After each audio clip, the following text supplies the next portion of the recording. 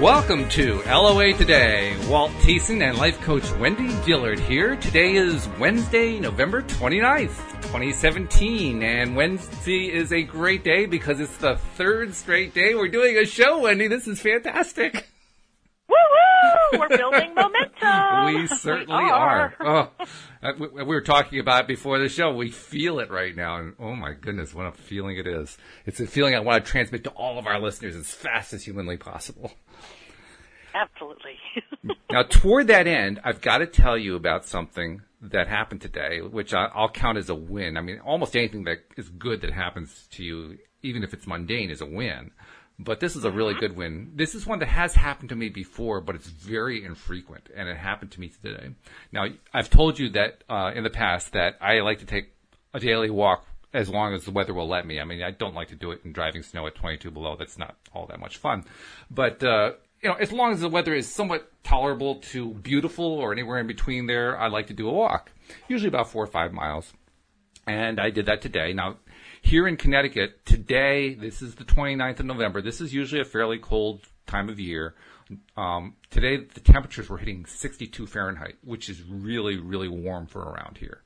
So it was a beautiful day. I mean, I was in shirt sleeves. I didn't even have to wear a jacket. It was great. I loved it. So I'm out there. I have my headset on. I've got my positive music list that I play on my iPhone. I've got my headset plugged in. I'm walking along, and I'm just feeling cheery and so forth, greeting people and waving and smiling and so forth. And I got about halfway along, and I almost had to stop myself and look around to make sure no one was watching because I started to giggle and laugh randomly. You're kidding. I'm not kidding. Like, I'm just walking along. It's just like flowing out of me. Something like the Dalai Lama or something, because I hear he does that all the time. But, I mean, it was really something. It just kind of welled up inside of me and it was pouring out of me. Crazy. Absolutely crazy. I've only experienced that once before, and it's quite a feeling, let me tell you. Do you have any idea what thoughts preceded this outburst of laughter? Just a lot of thoughts about how good I felt, and I was excited about the show and how things are progressing. And now we got co-hosts to cover 2 shows a day, which is going to start tomorrow, by the way. And that, just good things are happening. Here I am out on a beautiful day, and it's sunny and it's warm, relatively speaking, for November in Connecticut. And there was just so many good things. So I was just enjoying all these really, really good things. And I think they just kind of added up, they just kind of piled up one on top of the other. I don't have a better explanation than that. Well, and it sounds like the thoughts were so good that your body just couldn't contain them in your head, that you had a spontaneous outburst where your body just wanted to, make some noise. Pretty much. That's what it felt like. Yeah. It wasn't scary, and I like that fact. But it was a little bit weird. I mean, it was. Maybe some of the homeless people that talk to themselves and make these silly sounds out loud, maybe they're connected to something that they know that we don't. Maybe that's what it is. Maybe that's their connection to source energy coming out or something. I'm not sure, but very possible. It was. Wow. Yeah. Let's put it this way. I wouldn't mind if it happened again. Well, it's like I want to acknowledge and celebrate with you because that is such an awesome experience. Yeah. And until you have an experience like that, nobody knows what that really feels like. I didn't even know what it felt like. I mean, I don't know that, other than that, this is the second time that it happened. And the first time was actually a little bit different. But this time, it was just like joy was just welling up through my torso to pour out of my head. That's what it felt like. It was like it was just filling up inside and pouring out. Very, wow. Very, very unusual feeling. Not one that I'm used to feeling, but I want to feel it more often. I like that one. That was a good one. Well, a picture came to mind while you were saying that, where it was welling out of your head, and I saw this waterfall. And, in a nanosecond, you can have conversations in your head, and I just asked, what's the waterfall about? And what I heard was, this is the abundance overflowing. Ah, okay. Yeah, well, that makes sense. That I could see that would be what the abundance overflowing would feel like, because it certainly felt like that. And you know what? Well, what's kind of ironic is, I think it was on Monday, we were talking about different modalities and how I'm visual and you're auditory. Right. And what's interesting is you had an experience where you could hear the exuberance and abundance, and I just had a visual picture. That's right. Yeah. Of the abundance. Yeah. So for each of us, it was interpreted through our primary modalities. Yeah, that's kind of cool. Yeah, well, that's what I would expect, but it's nice to have the validation. Absolutely. Well, good for you. Well, I'm happy for you, and I have a feeling more of that's coming. I think so too. I may have to get a bucket so I can pour it into it, because otherwise I don't know what I'll do. It'll get all over the place. It'll be a mess. Yeah. Well, and I can share a win. Oh, okay. Yeah, on yesterday's show, I was talking about a coworker where we really weren't matching very well, and she was all in stress and anxiety and all this stuff. Yeah. And I'm like, hey, I just want peacefulness and happiness, and this don't put your stress all over me kind of thing. Right. So today I had a really long call with her. Oh, no kidding. And it was, like 4-hour kind of call. Because I was training her on something. Oh, okay. And it was fascinating because it was so delightful. Oh, nice. It was very peaceful. Ooh. I could tell we were flowing at a cadence in what I was saying and how she'd ask questions, and it was just a beautiful back and forth. And I really kept thinking about what I had talked about with you on the radio yesterday and thought, my gosh, this is so different. And then I was thinking, I wonder what changed. I wonder how it changed. And even though I don't think we can ever really know how, we can kind of just speculate, I know that I really heard her. Like, I really listened to what she said yesterday. Even though it was an unpleasant conversation, I took in the information she provided. And what I recognized was she and I have very different learning styles. Mm. And I don't know that I was teaching or training her in a way that met her style. Okay.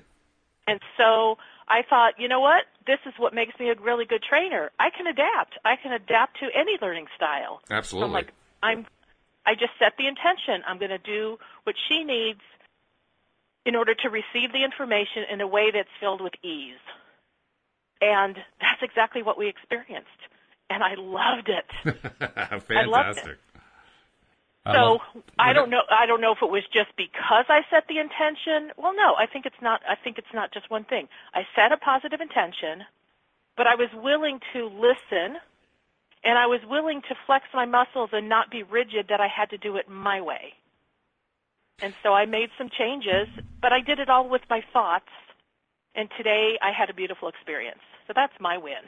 Yeah, absolutely. That's a fantastic win. And in fact, I can add one more layer to what you're saying there in terms of why this happened, because you're right, we're speculating, we don't know for sure what happened and why it happened, but I think we can point to something that seems very likely, because one of the things we did yesterday, not necessarily with an intention of trying to influence the law of attraction or anything, but we just did it, is we talked about, well, what would you like the relationship to be like? And you spent quite a bit of time on that. During that time, you were putting out some really strong positive vibes. I'll bet you that vibration played a major role in what happened today. I think you're onto something, because what I do know about how law of attraction works is when you're really intense on an idea, and or you're talking about something where you're really feeling it for more than a minute, that's enough time for law of attraction to manifest something. Mm-hmm. So, yeah, I'm glad you added that. Thank you for your feedback. Yeah, I think it may have played a major role, actually. So, yeah, very cool stuff. I like it. Yay! It actually fits in nicely. Oh, is there an and? Go ahead. Tell us the and. I was going to say, and if we have anybody listening who wants to call in and share one of their wins, we are more than happy to indulge you and let that be on the air.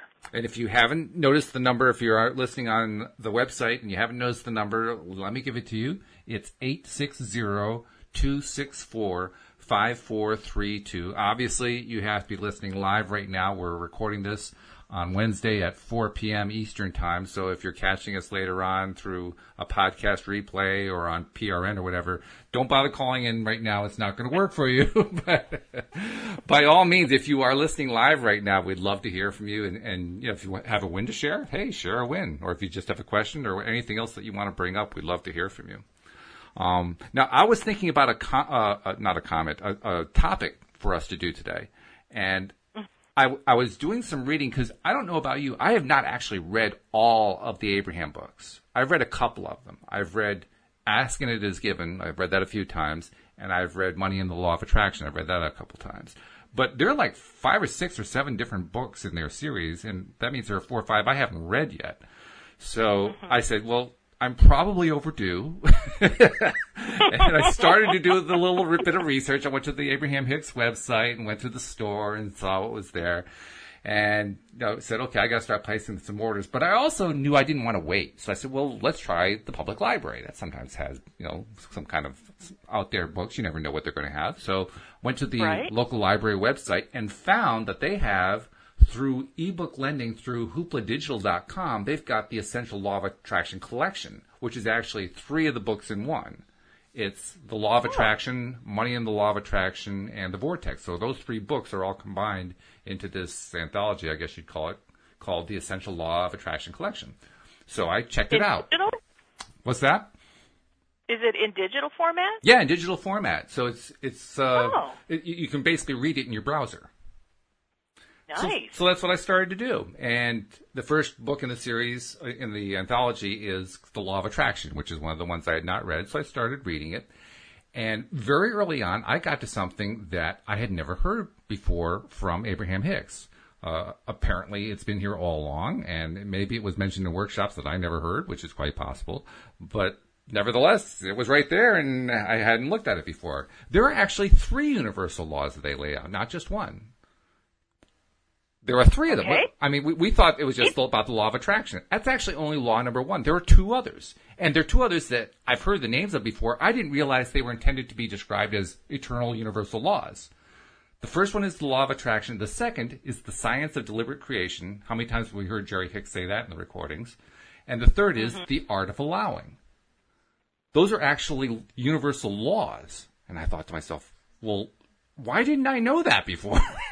Yeah, I don't think I realized they were 3 separate laws either, and I've read that book a couple times. I tell you, it's amazing what happens when you go back and reread stuff, let alone read it for the first time, like I'm doing here. But I'll do that with the other books, and I'll read stuff and I'll say, wow, did I miss that last time? It's amazing how deep these books are. They're on the surface, they look like they're just very repetitive, they're just saying the same thing over and over again. But when you really look at them and you study what the wording says and so forth, my goodness, there's so much meaning that's buried in this stuff. So, yeah. Anyway, let me read to you this section because it's really cool. It's 3 paragraphs that kind of outline this stuff. So the first paragraph says... Okay, so it's going to explain to us what those 3 universal laws are? Well, it's going to touch on it. It's going to kind of give a definition of each one. Okay, fabulous. Yeah.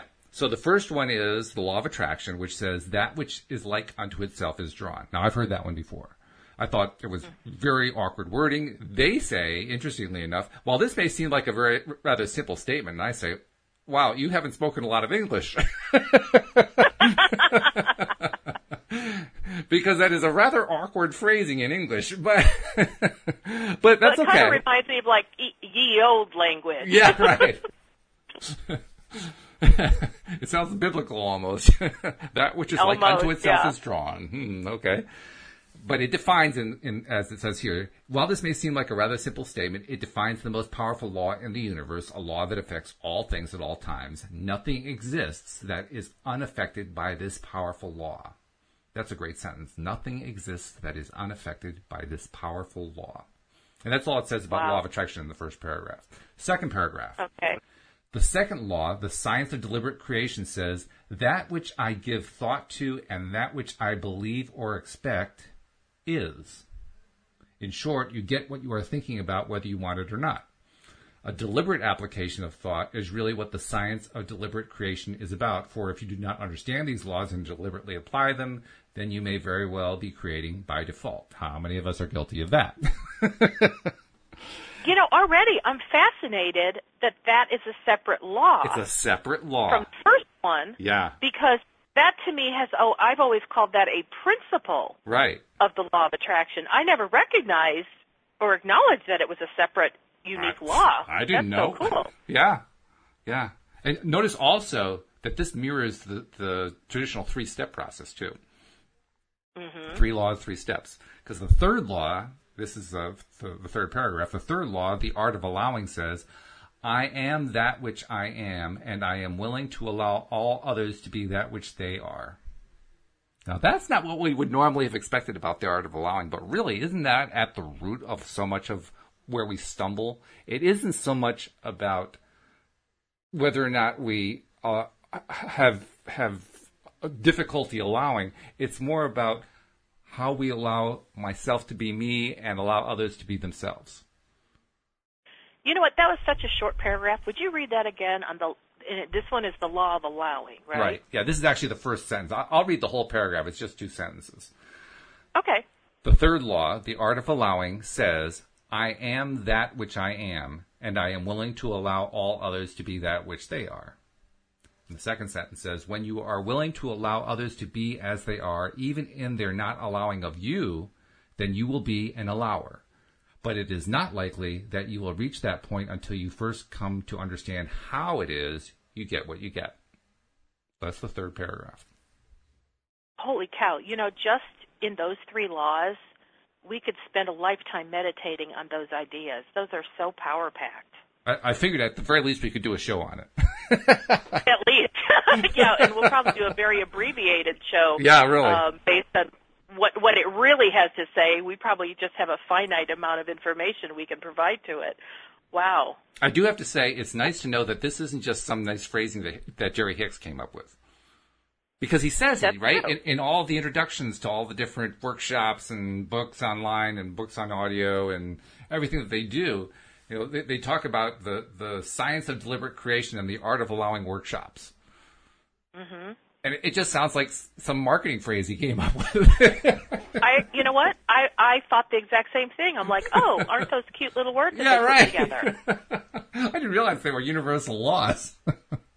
But it also makes sense when you think about it. The science of deliberate creation, let me reread what that law says. That which I give thought to and that which I believe or expect is.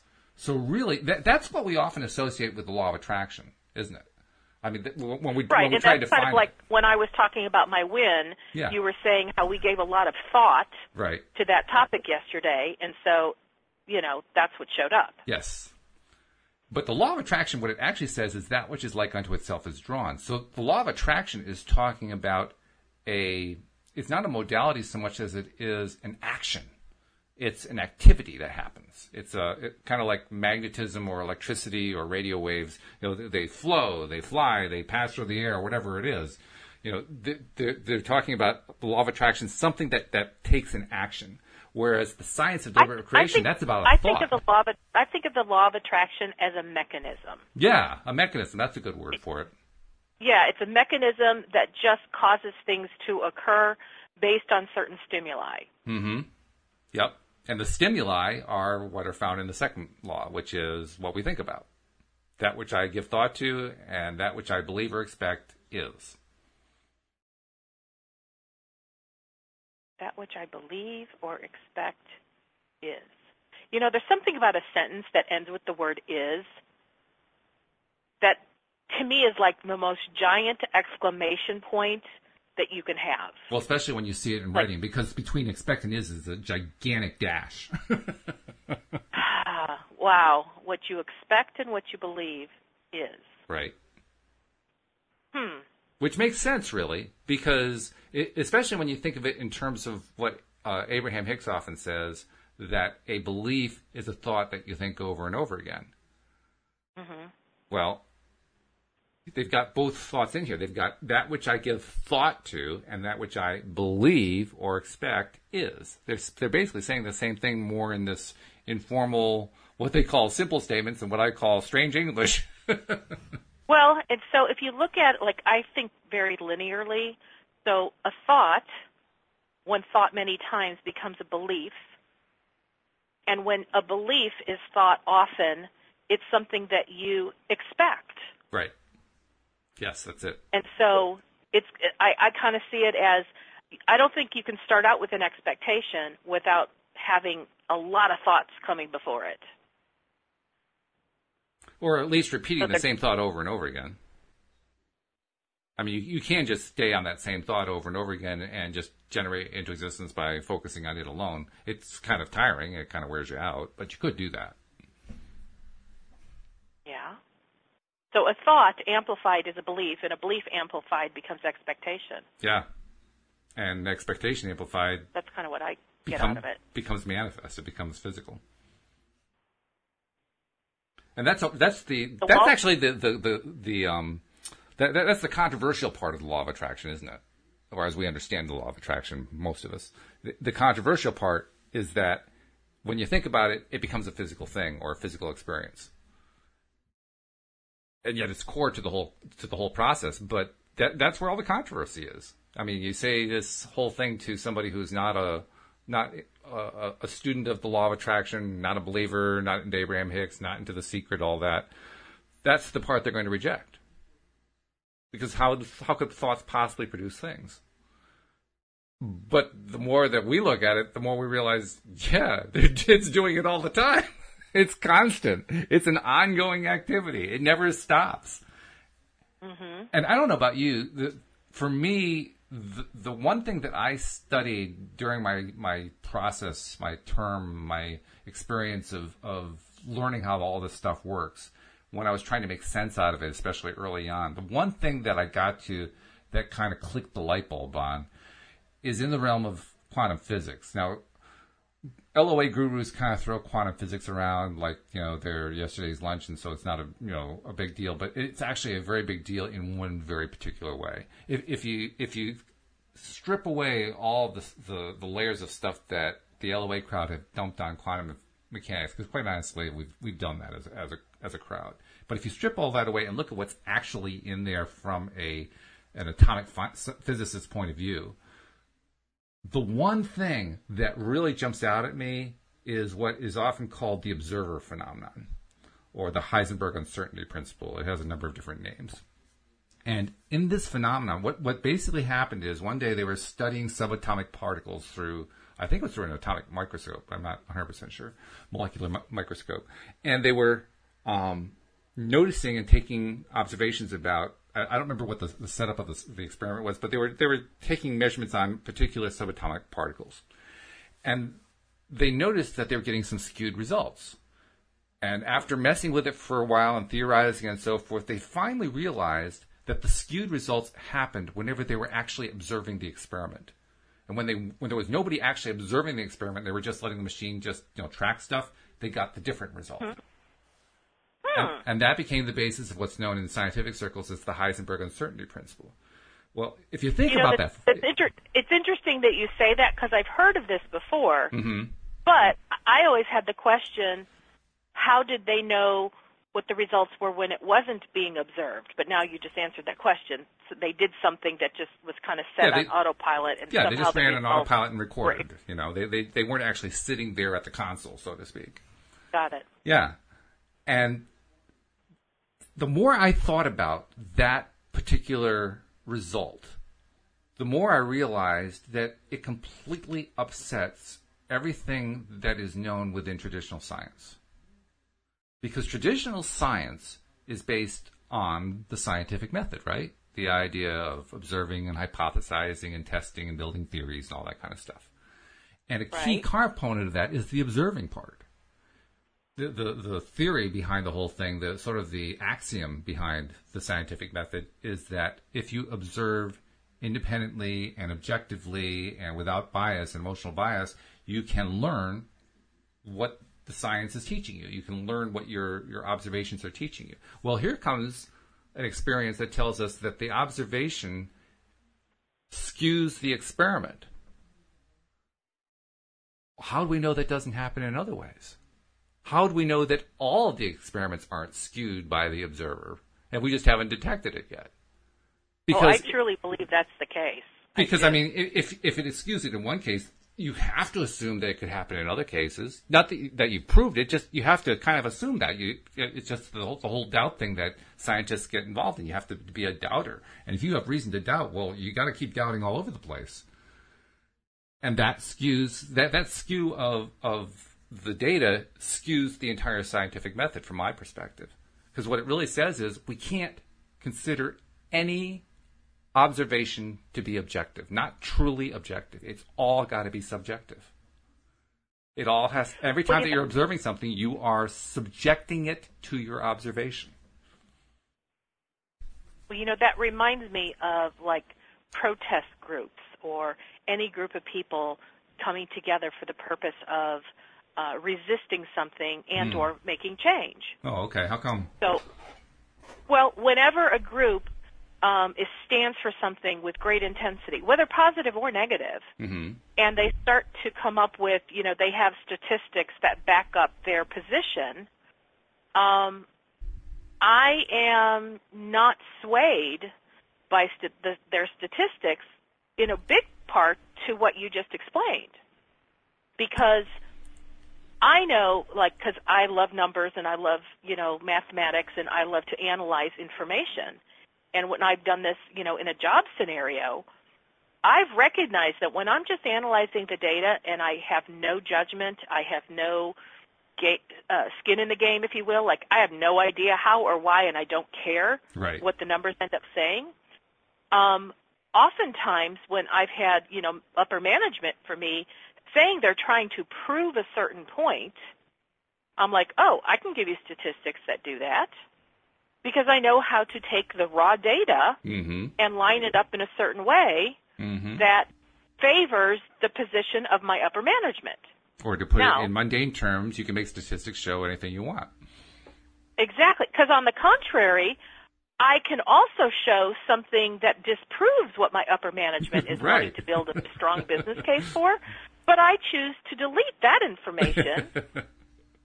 And that's why statistics, to me, I just laugh every time someone throws statistics around, simply because it's all about what direction do you want it to go, and it's part of the expectation, and it's part of the observer thing.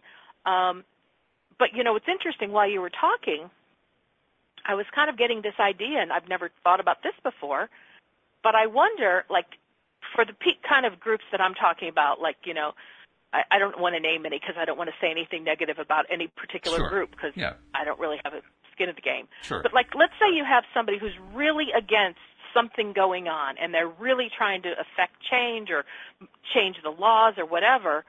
Well, what I know is when somebody comes into an organization like that because they have a lot of prejudiced belief, a lot of bias towards a certain, yes or no or certain direction, they're coming in with a lot of resistance to what is. Oh, yeah.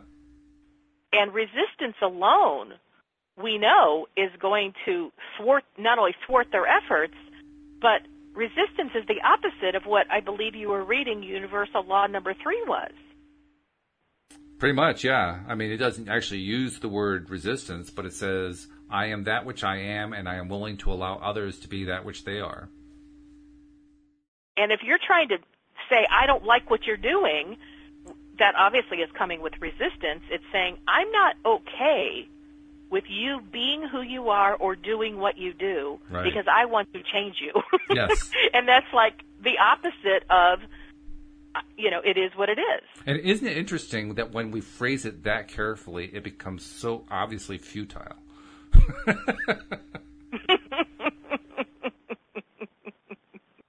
I mean, it is. It's just totally futile. Trying to make somebody else behave the way you want them to behave and to think the way you want them to think is futile. It just doesn't work. No, you're totally right. It is futile.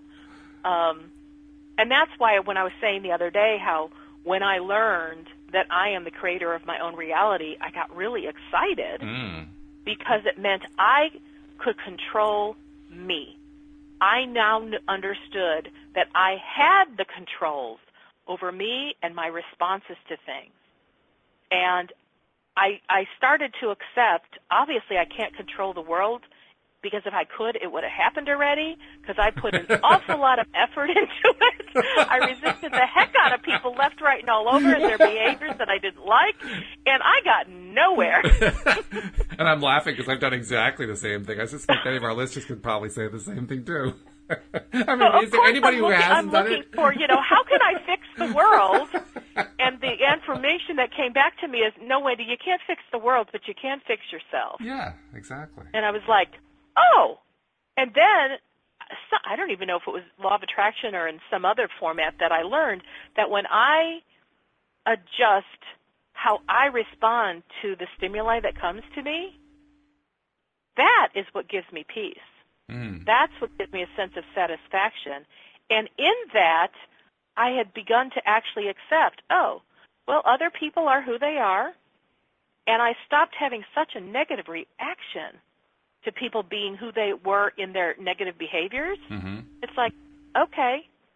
And I'll tell you, the biggest one for me and the biggest challenge was, can I watch and experience somebody being in all sorts of negativity in my environment, whether with me on the phone or whether they're standing in front of me, and have no negative charge on it, and just go, well, that's them. That's a okay. great goal, though. And I'm not going to rob them of their experience. Yeah, right. I'm going to let them have it, and I'm just going to stand back and watch. And today, I've even phrased it even more different, where I go, well, they're providing me some information. Oh, yeah. The information is XYZ happens, and this is how they respond. And it has nothing to do with me. That's right. Exactly right. I like that part. It has nothing to do with me. You should like it. That's a good thing to like. I'm also struck by something. You brought up the analogy of statistics. And we talked about how you can make statistics say whatever you want them to say. And when you were saying that, I was looking at the words of the second law, the science of deliberate creation, and all of a sudden equating them and realizing that people who manipulate statistics to say what they want them to say are trying to deliberately create. And they're doing it by changing the way they expect to see the data. They're changing their perspective of how that data is going to look to them until they can convince themselves that they should believe it's actually something else. And sure enough, it manifests as something else. Really interesting. I mean, think about it. That's the way deliberate creation actually works, isn't it? We focus on the way we want something to be, and if we stay with it, and we stay with it because we prefer it and we like it, it tends to come out the way we want it to come out. It also reminds me, too, of I've mentioned Sean Aker to you, and I guess you probably haven't heard a lot about Sean Aker, but he does this great TED Talk. If you get a chance, look it up. It's like a 10-minute TED Talk. It's really, really funny. How do you spell Aker? Achor. And in this TED Talk, he says one of the things that I've been told is that when you do a presentation, you should not start your presentation with a graph. I'm going to start my presentation with a graph. And he puts up a picture I like him already. of an XY axis, and it's got a parabola. Actually, it's more like a hyperbola type shape. It's a perfect curve going up to the top of the y-axis and over to the right of the x-axis. So it's a nice perfect curve, nice and smooth, and it's full of dots that are in a perfect alignment. I mean, it's just an absolutely pristine mathematical curve, except for one dot that's sticking up way over on the side. And he says, now there's a couple things you need to know about this graph. First of all, it represents fake data. And second of all, I want to point out that outlier dot that's over there. Because when you take statistics in college, they teach you that through the use of mathematical laws, you can remove that dot. And so you do remove that dot because it's messing up your data. And if you can remove that dot, it will clean up your data and you can get published, which is what counts. Oh my gosh! Oh my gosh! That's like considered legitimately acceptable? Oh yeah, there are ways you could do that mathematically. That's one of the ways they manipulate statistics. Oh my! Oh yeah, we can go into a whole discussion about that. And he was doing well, you this. Can tell. He was making a joke out of it. I did not study statistics in school, or I would have known that little fact. He was clearly making a joke, and he was ribbing statisticians by doing that. But he was also trying to make a point. His point was that his whole career is not about removing that dot, but about studying it. Because to him, the most interesting part of the entire graph is that outlier dot. Because here we have a perfect curve. Let's pretend that perfect curve represents the norm for humanity. And then there's this dot that's way, way up on the grid. He says, well, that's where we're trying to get to. Why wouldn't I want to learn more about that dot? So I can move the whole curve up to where that dot is. He says that's what gets him up in the morning. That's what makes him motivated to study positive psychology. That's what makes him motivated to go out and help corporations, which he does on a regular basis. Going into departments that have crashed because the company's in disarray, and he goes in and helps them get back onto their positive feet again and get their juices going and get their company going again. He does that for a living. And he does it purely based on he wants to raise everybody up to where that outlier dot is. And I thought to myself, wow, now there's an example of deliberate creation. Because he's going completely against the norm and saying, I don't care about where that graph is going. I'm interested in the outlier. Very cool. Well, until you were saying that he wanted to bring everybody up to the outlier's position, mm-hmm. I don't know that I pictured in my head where that little outlier dot was. Oh, yeah, it's like kind of in the northeast, so to speak. Well, and I was thinking about how sometimes I feel like I'm the outlier dot. It's kind of like one of these things is not like the other. One of these things just doesn't belong. I have felt like that. Not from a, oh, poor, pitiful me, I don't feel like I fit in position, but when I talk with other people, like I go out into the world and talk to people, mm-hmm. I feel like my points of view are so different oftentimes than other people's. And what's unique about what I'm about to say is that I just felt like I was out there kind of alone, and for a long time I called myself a pioneer and a maverick, and I still think I have a pioneering maverick spirit. But there came a point that I went, I don't want to feel out here by myself. Mm. If I'm doing this really cool maverick kind of new pioneering world or coming up with new thoughts and ideas that are really exceptional, I kind of want to share them with people, and I want people to be on board with me. I don't want to do this alone or in a vacuum. And what was fascinating is, I got to tell you, for years I really focused on being out there on my own, that there was no one like me. And then one day I went, that's not possible. There's, 7 billion people on the planet? Mm-hmm. There's probably others like me. I just haven't met them. Ah. Even if there's one person out there in Indonesia or in Greenland, they're not in proximity that the chances are I'm going to meet them in person. But they probably exist. And so I started focusing on if there are others like me, I really want to meet them. Mm-hmm, and the more I thought about it and the more I focused on that, the more I started meeting people who think just like me, who have ideas like yourself, mm-hmm. just like me. And I got to tell you, that came from changing the focus of changing the thoughts of what I focused on habitually. And so I think that fits one of the laws. Isn't that law number 2? It is, it is. It's science deliberate creation. That which I give thought to and that which I believe or expect is. So, yeah. Yeah, and it started to show up. And now I could say, now I'm living in the is part of that statement. Right. On this topic. And so it's cool because we literally can shift our thinking from any position to another position, and if we give it enough focused attention, it becomes an is. Yeah, it's really changing our is. Mm-hmm. Which is not the way we are used to thinking about the word is. We think about the word is normally as something that is just kind of objective and independent from us, but it's not. We change our is anytime we want to, just by changing what we're focusing on, and that shows just how universal this law is. That's a good book title. Changing your is. Changing your is, yeah. That is a good book title.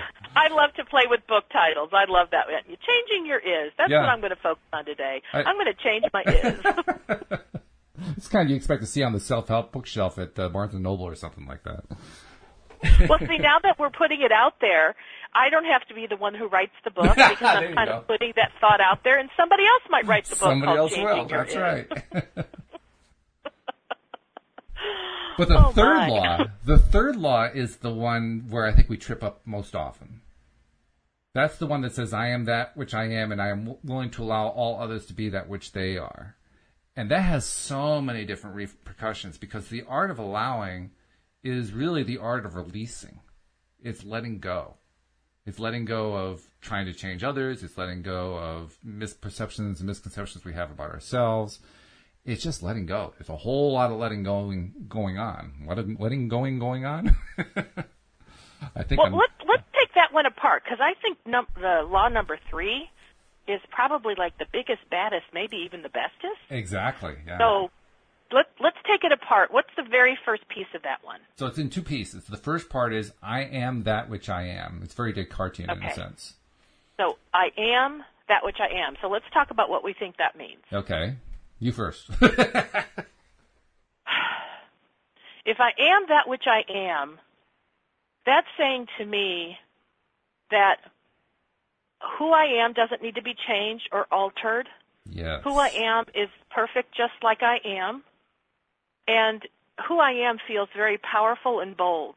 Because in biblical, in the Bible, it says God is the I am. Mm-hmm.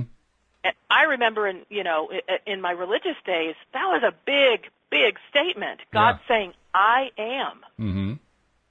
So if Abraham is saying that the third universal law is I am, which I am, that's like saying, I'm powerful, I'm mighty. Of course you are. Yeah, but it's accepting that. Yeah. Accepting that I am is a really big, bold statement. And I think that in itself is something that I've spent a long time moving toward. And I kind of do feel like I'm in that space of I am who I am what I am. I may not say it exactly in those ye old English words, but I don't feel the need to alter me anymore. Now, it doesn't mean I don't have things I want to change because I have big wants, but the essence of who I am is the essence of who I am, and I've made peace with that. Yeah, I find that I'm stripping away the stuff that we often call resistance, the things that I resist in my mental capacity, so to speak. And I've been doing a lot of stripping away lately, and what's left over is what I am. What I am kind of emerges when I strip all that stuff away. That's what I'm beginning to realize. I think that's why I was laughing today. I mean, I didn't really think of it in these terms when it happened, but ultimately, that was just an expression of the joy of being me out there, having a good time, walking on the path in the middle of Connecticut on a warm fall afternoon. And I didn't have to answer to anybody. I didn't have to explain or justify or get anybody else to behave the way I wanted them to behave. I just enjoyed me being out there. I'm kind of getting you were just being the I am that I am, and what was the is was good. Yeah. I was perfectly fine with what the is, which is exactly what Abraham Hicks has been trying to tell us. They're saying no matter what happens in your life, just enjoy the is. And the more that you do that, the better you feel. And the better you feel, the more you gain control over your ability to use the law of attraction and the science of deliberate creation to your own benefit. Absolutely. So what's the second half of that law? Well, the second half of it is, I am willing to allow all others to be that which they are. Okay, that's almost the harder piece. I think it is for most of us, yeah. There's it's almost like we have a card that we get, a membership card when we come into this world. Okay, you are now a card-carrying member of the Let's Change Everybody Else Society. Well, and the way I've heard Abraham describe it, and also the way I feel like I've experienced it as well, is, when we come into the world, we're small little things. We don't really know which way to go, and, there's a lot of stuff we yet need to learn how to be in this physical world. And so we watch, usually our parents or our older siblings, and we see what they do. And then in the process, they start telling us what they want us to do or how to do it. Oh, yes. And then we very quickly recognize that they kind of hold their sense of approval of you in their hands. Oh, yeah. Because if you don't do it the way they want you to do it, they withhold their approval. And that doesn't feel good. And I think that's how we start to get trained away from being okay with who we are and start to judge other people for who they are. Because, of course, as we get a little bit older, then we start to have a little bit more sense of consciousness, and we're like, well, I don't like that, because now we have new filters in our brain that we don't have when we're really little, but they start to develop as we get older. Right. And so we have more critical thinking, and we can, not critical from being negative, but critical as in we can evaluate. And so if we evaluate, we don't like a behavior in another person, most likely we have already experienced and watched what other people do when other people, this is going to be a weird sentence. In other words, let me stop that sentence because I was going to go in a really ugly place that I wouldn't be able to get out of. So I'm going to say it this way. Just suck it all back. We've had modeled to us how to judge other people. Yes. So if a parent doesn't like a certain behavior at the grocery store of the way the clerk treats them, we learned that the behavior of that clerk was bad. Mm-hmm. And that's the beginning of us learning how to not accept other people for being who they are. And that's how we get trained in it. This is where the whole concept of source energy starts to become really interesting to me. Because what we're really talking about there, especially when we talk about tapping into source energy, tapping into who we really are in both the physical and non-physical world and all that kind of thing, what we're really talking about is how to refuel ourselves and how to keep that fuel coming so that we have energy. So we feel empowered, so we feel like we have the ability to do what we want to do in life.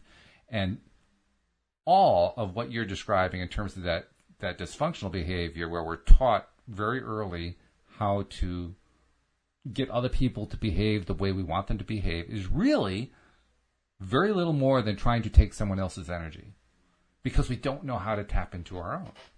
We haven't learned that or we've forgotten it or whatever. But the point is, we are not at that moment in time tapping into our own energy, and we need it. We feel the need. We need that energy to feed us. So we try to steal it from somebody else. So much of this whole thing about how we're going to allow other people to live or to what degree we're going to let them be the way they want them to be and to what degree we want them to be the way we want them to be ourselves and then what kind of control we're going to have, it's all about energy stealing. I'm being quiet only because I'm really trying to absorb everything you're saying. I haven't thought about this subject in this way. Yeah, it's not the way we normally talk about the law of attraction. I guess that's what happens when you're married to a former psychotherapist. You pick up this kind of thing. Which I think is a good thing. It is a good thing. It's one of those, you know, when I was first considering whether to ask Louise to marry me, I was, doing the, am I in love with her? Is this going to last forever? What are the pluses and minuses of the relationship and all that kind of stuff? And I realized one of the really big pluses is it's actually a good thing to be married to a psychotherapist because, man, it's right there. You don't have to. It's not like you have to go to therapy somewhere. And of course, there are certain rules you can't broach. That was the tipping point for you? No, it wasn't a tipping point, but it was certainly a plus. Yeah. Absolutely. Wow. And it's amazing. The funny part is she'll tell you that when you're a psychotherapist in a relationship with somebody else, all of a sudden you can't get away with stuff anymore. because she explains to me, she teaches me a lot of the stuff that she learned over the years. And so I'll throw it back at her and she'll say, oh, rats, now I can't get away with it. That's so funny. When I was married, my husband and I at the time, we would go to NLP courses together. Yeah. And we would both learn the same process and how to do certain things, and we'd understand what it means when certain people say things, which is probably very similar to what you're saying, because Louise has her whole background of psychotherapy. Right. And so I would try to communicate with him in a way that I learned was really effective and would help to kind of get underneath the issue and bring things to the surface. And he'd just look at me and go, I know what you're doing. Yeah, right. Don't even try pulling that on me. And then likewise, he would try doing it to me, and I look at him, I said, I know what you're doing. Don't do that on me either. Oh, that's when it's not good when both people know the same pieces of information. Well, our inside joke is, wow, we can't get away with anything around here. It sounds like it. Oh, okay, now, if I know we're laughing, but if you can, go back to the subject we were just talking about that I said I was being quiet. I'm really interested in hearing more of that thought. I'm not perhaps the best person to teach it, but I'll teach it as well as I know. Okay. Everyone desires energy. And a lot of what we do in life is about replenishing energy, because energy is how we get ourselves to get up and try something new, to go out and do something, to make a change in our life, to anything that we want to reach out and try to do requires some energy. If you don't feel energy of any kind, that's depression, right? When you're depressed, you don't feel like you have any energy at all. So we're all seeking energy at all points in time. Now, the ideal, the normal, if you will, the functional person is the person who knows how to draw their own energy from within their inner being. That's where spirituality and metaphysics and so forth come into it. And that's a lot of sense. Yeah. And there are other people who haven't really learned how to do that, or they've cut themselves off from it, or as Abraham likes to say, you've pinched yourself off. And they've been pinched off for so long, they don't even remember that they can do it that way. So their whole thing is to try to get energy from somebody else, because they've got to have it. I mean, we try not to get perhaps into specific people and so forth, but I'll pick a famous one because he's on everybody's minds, or not everybody's. He's not on my mind, but he's on a lot of people's minds. And that's President Donald Trump. President Donald Trump is a classic energy stealer. I mean, he goes out there, and this is true long before he became president. He goes out there and he attacks opponents, and he puts all this negative spin out there, and he tweets all these controversial things. They could be racist, they could be sexist, they could be, damaging to international relations. Doesn't matter. His purpose in doing that is he wants to get energy. Even negative energy is energy from his perspective. Actually, there really isn't such a thing, and that's another topic for another day. But from his perspective, even negative energy, as bad as it tastes, is still energy he can use. And so he's waiting for that wave of hatred and anger and vitriol to come back at him. How could you possibly say all these terrible things, and yada, yada, yada, yada? And that's what he thrives on. That's why he does it. And that's why my wife pointed out when he first got elected, if you want to stop Donald Trump, stop paying attention to him. Thank you. Just don't. He so what wants I'm hearing that attention. Is stop fueling that fire. Stop fueling it. Every single bit of whatever that you throw back at him, even if you're just doing it quietly, you're not posting it somewhere, is feeding him. And he knows it. Well, in a more positive side of that, because same concept, but somebody who models it on the positive, I've heard Tony Robbins say a number of times how, because people will say, how on earth are you able to keep doing what you're doing? Because Tony will keep you going for 12, 14, 15 hours. He wears you out silly with how exhausted you and the audience are, but he's still going, and he looks as fresh and alive when he's still doing his thing at 2 a.m. Yeah, he's the Energizer Bunny. He's what? The Energizer Bunny. Yeah, totally. But it was fascinating that his response to that was that he gets so much energy from the audience. Of course. That, he's giving to them, but he said what he gets back is so much more. And based on what you said, it's like, well, duh. He's getting so much energy. I mean, years ago, he might have 600 or 700 in his audience. Now he has a couple thousand at a time, and sometimes way beyond that. That's a lot of energy coming at one individual. And because they're loving him, I know when I've been in his audience, I was loving him and adoring him and so appreciative of what he was teaching that, sure, energetically, I was giving back to him, even if I maybe wasn't aware of it. But I can say today, yeah, I guess I really was. Oh, you definitely And you were. multiply that by 2,000 people. Oh, yeah. That's a lot of energy. There is. It's why actors and actresses act. They love that attention. So Laurence Olivier was once interviewed. After a long career, he was interviewed and asked, why do you continue to do this? You have accomplished everything you could possibly accomplish in your career. Why do you keep doing this? And Olivier turned to the interviewer and said, Look at me, look at me, look at me, look at me, look at me, look at me, look at me, look at me. It was his way of saying, I love the attention. I crave it. I eat it up. Well, now let's go back to President Trump, and he doesn't just get the energy from people in one audience because his sound bites are going on all over the globe. Yeah. So he's getting attention from hundreds and millions and probably billions of people across the globe. Mostly negative. And you know what? But if he doesn't care and That's he's right. okay to just accept what is, And he's getting the energy. I'm sure it's because he doesn't know how to tap into his own. I'm certain of it. There's no way that he would go through all that trouble if he knew how to tap into his own energy. So that he needs it. He thrives on it. And if it were somehow cut off, and I don't see that happening anytime soon because there are so many people who want to attack back. But if, by some miracle, the entire media were to shut down and just go dark on President Trump, and if all of the people who are on the left or his political opponents also went dark, I swear to God, the man would implode. I mean, he would have no source of energy anymore. Can I just resign? This isn't fun anymore. Yeah, right, pretty much. Well, actually, he probably I'm going back to real estate. he tried to stir it up even more. He hammered the gongs even harder to try to get more reaction, most likely.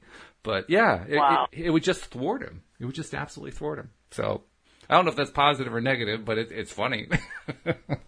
Well, and I'm going to look at it through this lens. It's information. It is information, yes. You know, you provided some new information. It's causing me to think a little bit different. And I know when I get off this, you know, when we're finished with the show today, I'm going to really ponder this idea.